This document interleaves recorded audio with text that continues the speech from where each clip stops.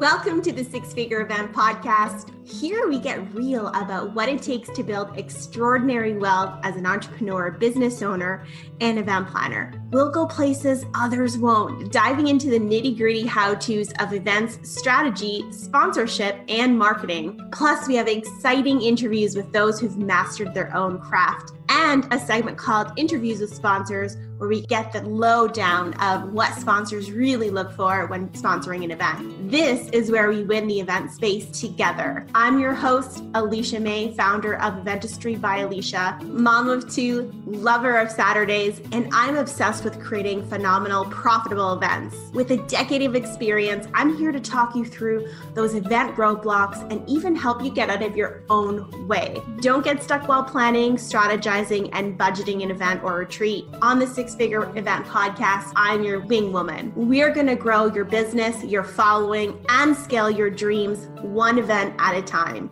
Hey, welcome back to the podcast. Today I have an amazing guest. Her name is Alecia Curtis. We met actually last year when she was starting her first summit. Just to give you a background on Alecia, she started her blog in 2011, and since then she's risen to fame. She runs an awesome nonprofit called Media Impact and Navigation for Teens, and she hopes to use her platform and voice to raise awareness on the importance of living life unfiltered. She also hosts the annual Be Fearless Summit, which helps millennials encourage authenticity, big dreams, and doing something outside of the box. I'm so excited, Alecia. Thanks for being on the show today. Thank you for having me. So tell us how you founded Life Unfiltered. How did your business come about? How did your podcast come about? Tell us some background information on you. Sure. So I started a fashion blog back in 2011, way before the days of blogging being cool and trendy. And initially it was just a fashion blog that I started when I was 12. And over the past 10 plus years, I've built it out into a lifestyle site for young adults on social media and mental health and a bunch of different topics now called Life Unfiltered. And then along with that, I started this podcast called This is Life Unfiltered, and the summit, which is called the Be Fearless Summit, that really just focuses on educating young people about how to get out of their comfort zones and how to be fearless. That's amazing. When you started the Be Fearless Summit, how did you come to fruition with the idea? Tell us this background. I'll always love to hear how an event came to your idea and then actually implemented. Yeah, good question. So I had the idea after actually speaking at Pennsylvania Conference for Women. And I had had this idea for a while, but I didn't really know what it was going to be. I really thought it would be so easy. I'll just call a few people and they'll come and that's it. And so I ended up meeting the head of Drexel University at this conference. And I had told her I had this idea to start this women's conference. Would Drexel be interested in it? They ended up taking it on, and that just started about 6 months of just learning so much and really evolving the concept.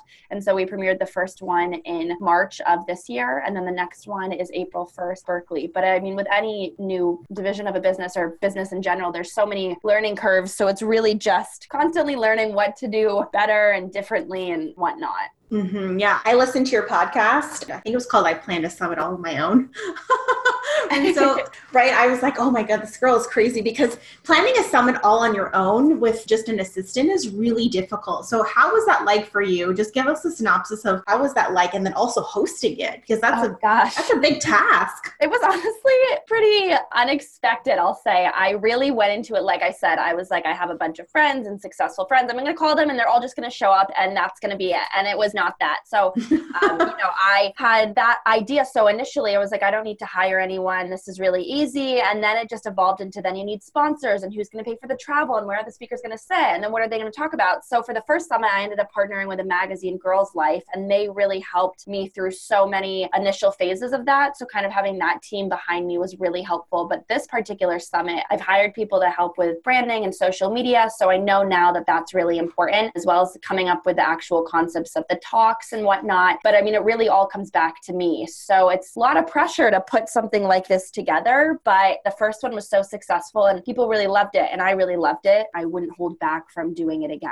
Right. You said you do some things differently, but what would you do differently this year? Would you plan ahead? Like just some maybe tips for somebody who's thinking of hosting their own event too, listening to this podcast. They're like, okay, Alecia, give us some tips on what we do differently this year. Good question. Well, I definitely would say that the podcast episode that you mentioned that I spoke about, there were so many things on that. I remember filming it afterwards and I had a whole list of things of what I would do differently. But the number one thing I would say is you need help. Even if you can't afford help, find interns, find someone you can even pay $50 a week. Because to try and take on any type of event, if it's a 1-hour panel or something like that, that's very easy. That's a lot easier to put together. But if you're trying to put on like a full day event, I think that you really need help, and to kind of divide and conquer is important. And especially as an entrepreneur, the more you can get people to do what you don't do as well, the better your company will be, the better the event will be. So I would say really focus on hiring people, and then also to know what your weaknesses are. For me, I'm not super good at even something super specific. Coming up with the exact ideas for the talks was really difficult for me. And last time the magazine did it. So this time I'm on my own. So I hired someone to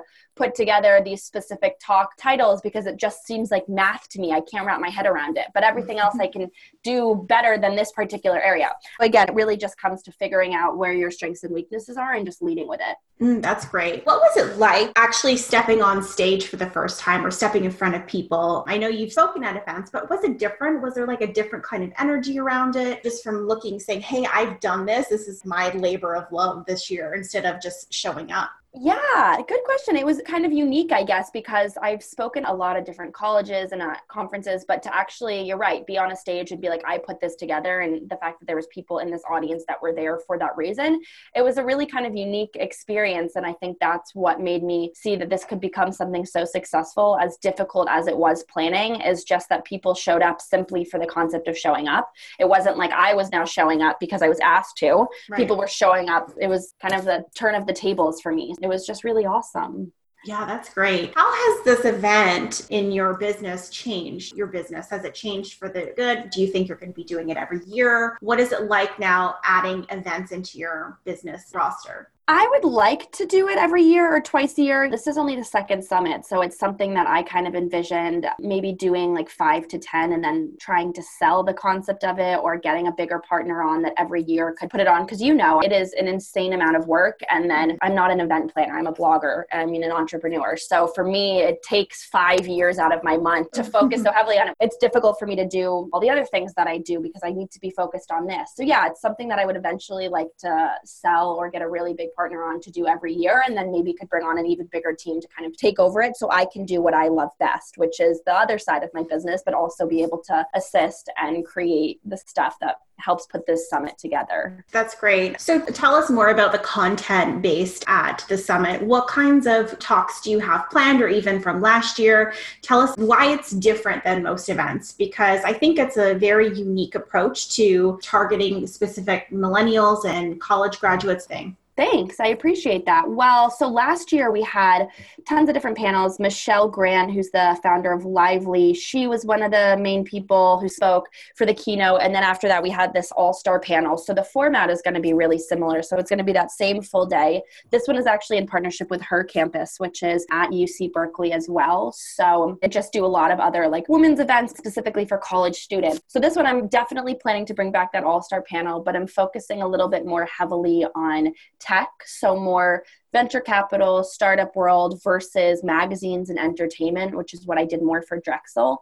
And then obviously bringing back some of the same panels, like especially there was one we had last year on mental health, where I had 5 founders who were talking about mental health and their experience with running a company relating to mental health. That one was really successful. And then this year, I'm still really trying to do a heavy focus on like self-branding, talking about LinkedIn, how to network. So all of those kind of just key topics that a lot of young people struggle with figuring out on their own. I love that. Tell us about kind of the culture at the event when you have sponsors as well. And so talk to us about what does that day look like? There's panels, obviously, like you said, there's keynotes, there are sponsors that are kind of in the hallway. What kind of feeling do people get from your event? Is it really high energy? Some people focus more on education. I will say that because I was only the first event, I'm only going based off of that, but I would like to bring all of those elements you just said back to every single event. So the last one, there was a lot of, obviously like a very heavy push for females. There wasn't as many guys at the last one, and I would like more men to come to this one, which I'm hoping that they do. And then all of those panels, you kind of break away so people can choose which one they want to go to. And then the lunch hour definitely was kind of my favorite hour. So we had students RSVP to get their headshots taken. taken. So there was like a main area where you could get Shake Shack and then your headshot taken. You could take a picture with Fujifilm. And that was really cool because I thought that kind of allowed people to network a little more versus when you're in those individual rooms, you don't necessarily have that opportunity as much. But yeah, I don't want to jinx anything by saying like, oh my God, it was so great. I mean, there was many parts of it that were not great that I would totally do over again. But I would say I would like to answer that question maybe after the next one or like 4 from now, because also every college is set up so differently, right? There was like a main room and then there was like a terrace, and it was a really great place to have that. But I don't think Berkeley's going to be the same format. Their layout is very different. So it might be more chaotic. It might be better, but you never really know until you get there. Right. I mean, event, there's so many different elements that come into place, variables. Yeah, of course. Right. You never know until you're actually there and be present. So tell us where people can find the Be Fearless Summit. Where is it? You said Berkeley. What date is it? Where can people buy tickets? Yes. So you can find out more about the summit at BeFearlessSummit.org. There's 3 S's in the summit for the website link. And then it's also on social media at Be Fearless Summit. The summit is April 1st, 2020 at Berkeley. And we do an initial RSVP for students, which for Drexel sold out. It was free tickets within like that main time. But last time we also opened it up afterwards so that students had the opportunity to attend as well. So if you just stay tuned to the website or the social media, you can figure out how to come too. That's awesome. In terms of advice for up and coming entrepreneurs, let's say they've been following you for a while and they come to your summit and they're like, okay, what's the next step in my life? What kind of advice do you have for people that want to maybe be an entrepreneur or want to go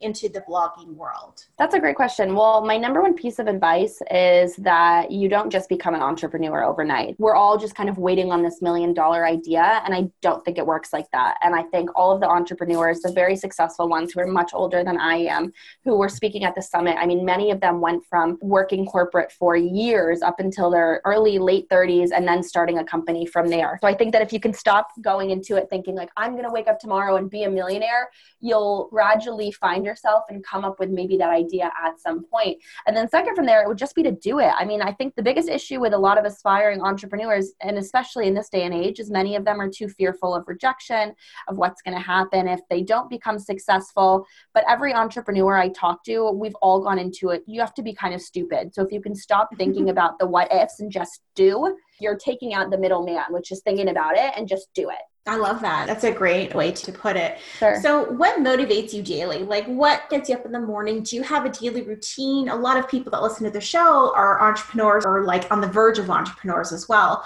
So what kinds of things do you do in the morning to make yourself ready for the day or to set yourself up for success? I'm pretty notorious for being like very anal with this routine that I have. I always like to be in bed by 10:22. Obviously it doesn't happen every night, but I really like enjoy staying on a routine. And I find that if I'm not on a routine, I deal with a lot more anxiety and a lot more stress throughout the day. But definitely I usually wake up between like 6 and 7. When it gets closer to the summit, I end up waking up like closer to 5. And then I'll go to the gym, have coffee, I have my celery juice, water. Then I go into my office by like 9:30 or 10. I usually stay here till like 6. And then I don't love going out on weekdays. I try and just meal prep and not go to dinner, but sometimes if there's an event or something, I'll go, but I much prefer to be home. I'll tell you that. I love that. It sounds like my day. Yeah. Curled up. But you're in the warm weather. You're in Los Angeles, aren't you? I am here, but I'm not originally from here. So for the holidays, like I'll go back or I try and travel a lot because I don't really love LA. It's different here also because every day is so warm. So it's like you don't ever feel like you're getting the opportunity for anything different. So that's why I like to travel. Absolutely. You think it's ideal when you're not from there, but I love that. So talk to me about your radio show. You were picked up by Disney, right? You have a Disney radio show. Is that right? Yeah, so I had a show that I pitched and landed back in 2018. Thanks. And that was really Disney's first show relating to bullying and social media. I signed with them for a year. So the show recently ended in September and it was an awesome experience, but I look forward to what is coming in 2020. In terms of your next steps, do you have a podcast? Are you doing new things? I don't know if you can give us any insider secrets, what you're up to for 2020. Of course. So I just kind of put out this mini digital show, the first episode yesterday, called Founder Files. And I'm hoping that I've spoken to a few different networks that maybe that would get picked up into a show. This is kind of the worst time in entertainment. From like the end of November to January 20th, it's completely dead. But over the past few months, I've had some great meetings. So hoping that something like that would come through in 2020. And then also focusing on maybe taking my podcast to one of those networks as well and redirecting that a little bit. So I've been doing it for so long. I'm kind of ready for what could be next. And then obviously focusing on the summit up until April when it happens takes a lot of time. When you talk about media and sponsors and things like that, for your summit, you're going to have obviously sponsors. Do you have any tips on sponsorship and partnering with bigger radio stations or networks? That's an interesting thing that you bring up, because for me, I've learned so much from starting this summit. I mean, obviously, what I do, it all comes down to sponsors and brands that I can work with for my podcast and this show. And those are a lot more like one-off opportunities. So I will say when you're talking bigger money, it is a little bit different. And what I found to be the best tactic is to just be really straight and to the point. Always attach a media kit or a sponsor deck to an email so that you know what you're looking at, or they know what they're looking at. And then I love to find different sponsors. Like even recently over the past few weeks, I've been going to like Anthropologie. I'll go online to Ulta and I'll just click their brand list. And if I see brands that I think align with the summit, then I will just find the person who does the PR's email and I'll just email them and again, send them the deck and what the last summit was and try and set a call. And I think that's really all you can do. And I mean, I'll email 100 sponsors and get one $5,000 sponsor. And then it's like, okay, I did it once. Now you have to do it 300 more times and you just got to keep doing it. Yeah, absolutely. I think one of the biggest thing is also follow up too. When tell me more information, one of the sponsors, and then you're like, great, here it is. And then they kind of just go cold for like a month. So I think also to add to that is really big follow up and understanding their target audience as well as your target audience, because if it doesn't mesh, it just doesn't mesh, right? They're not going to say yes to something that they're not interested in. Of course. And it also comes to just a lot of times just timing. Sometimes you'll find an awesome brand and they're like, we would have done this.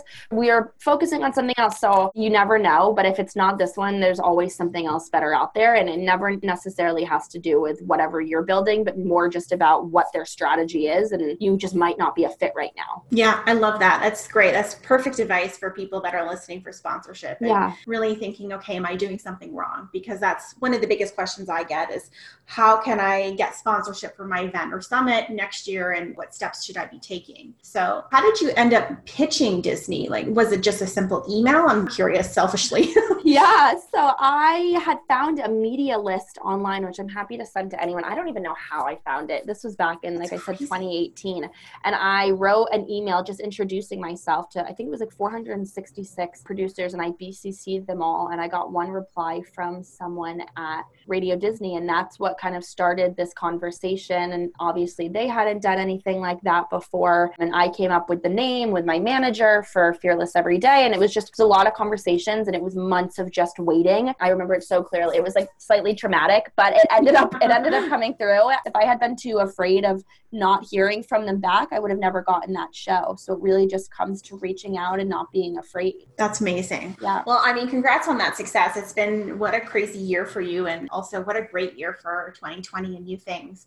So I really, really appreciate you joining me today on the podcast. Tell us again where we can find the summit and your website as well. So if people want to reach out, or even on Instagram, if that's where you're hanging out. Yeah, of course. So you can follow me on social media at Alexa_Curtis.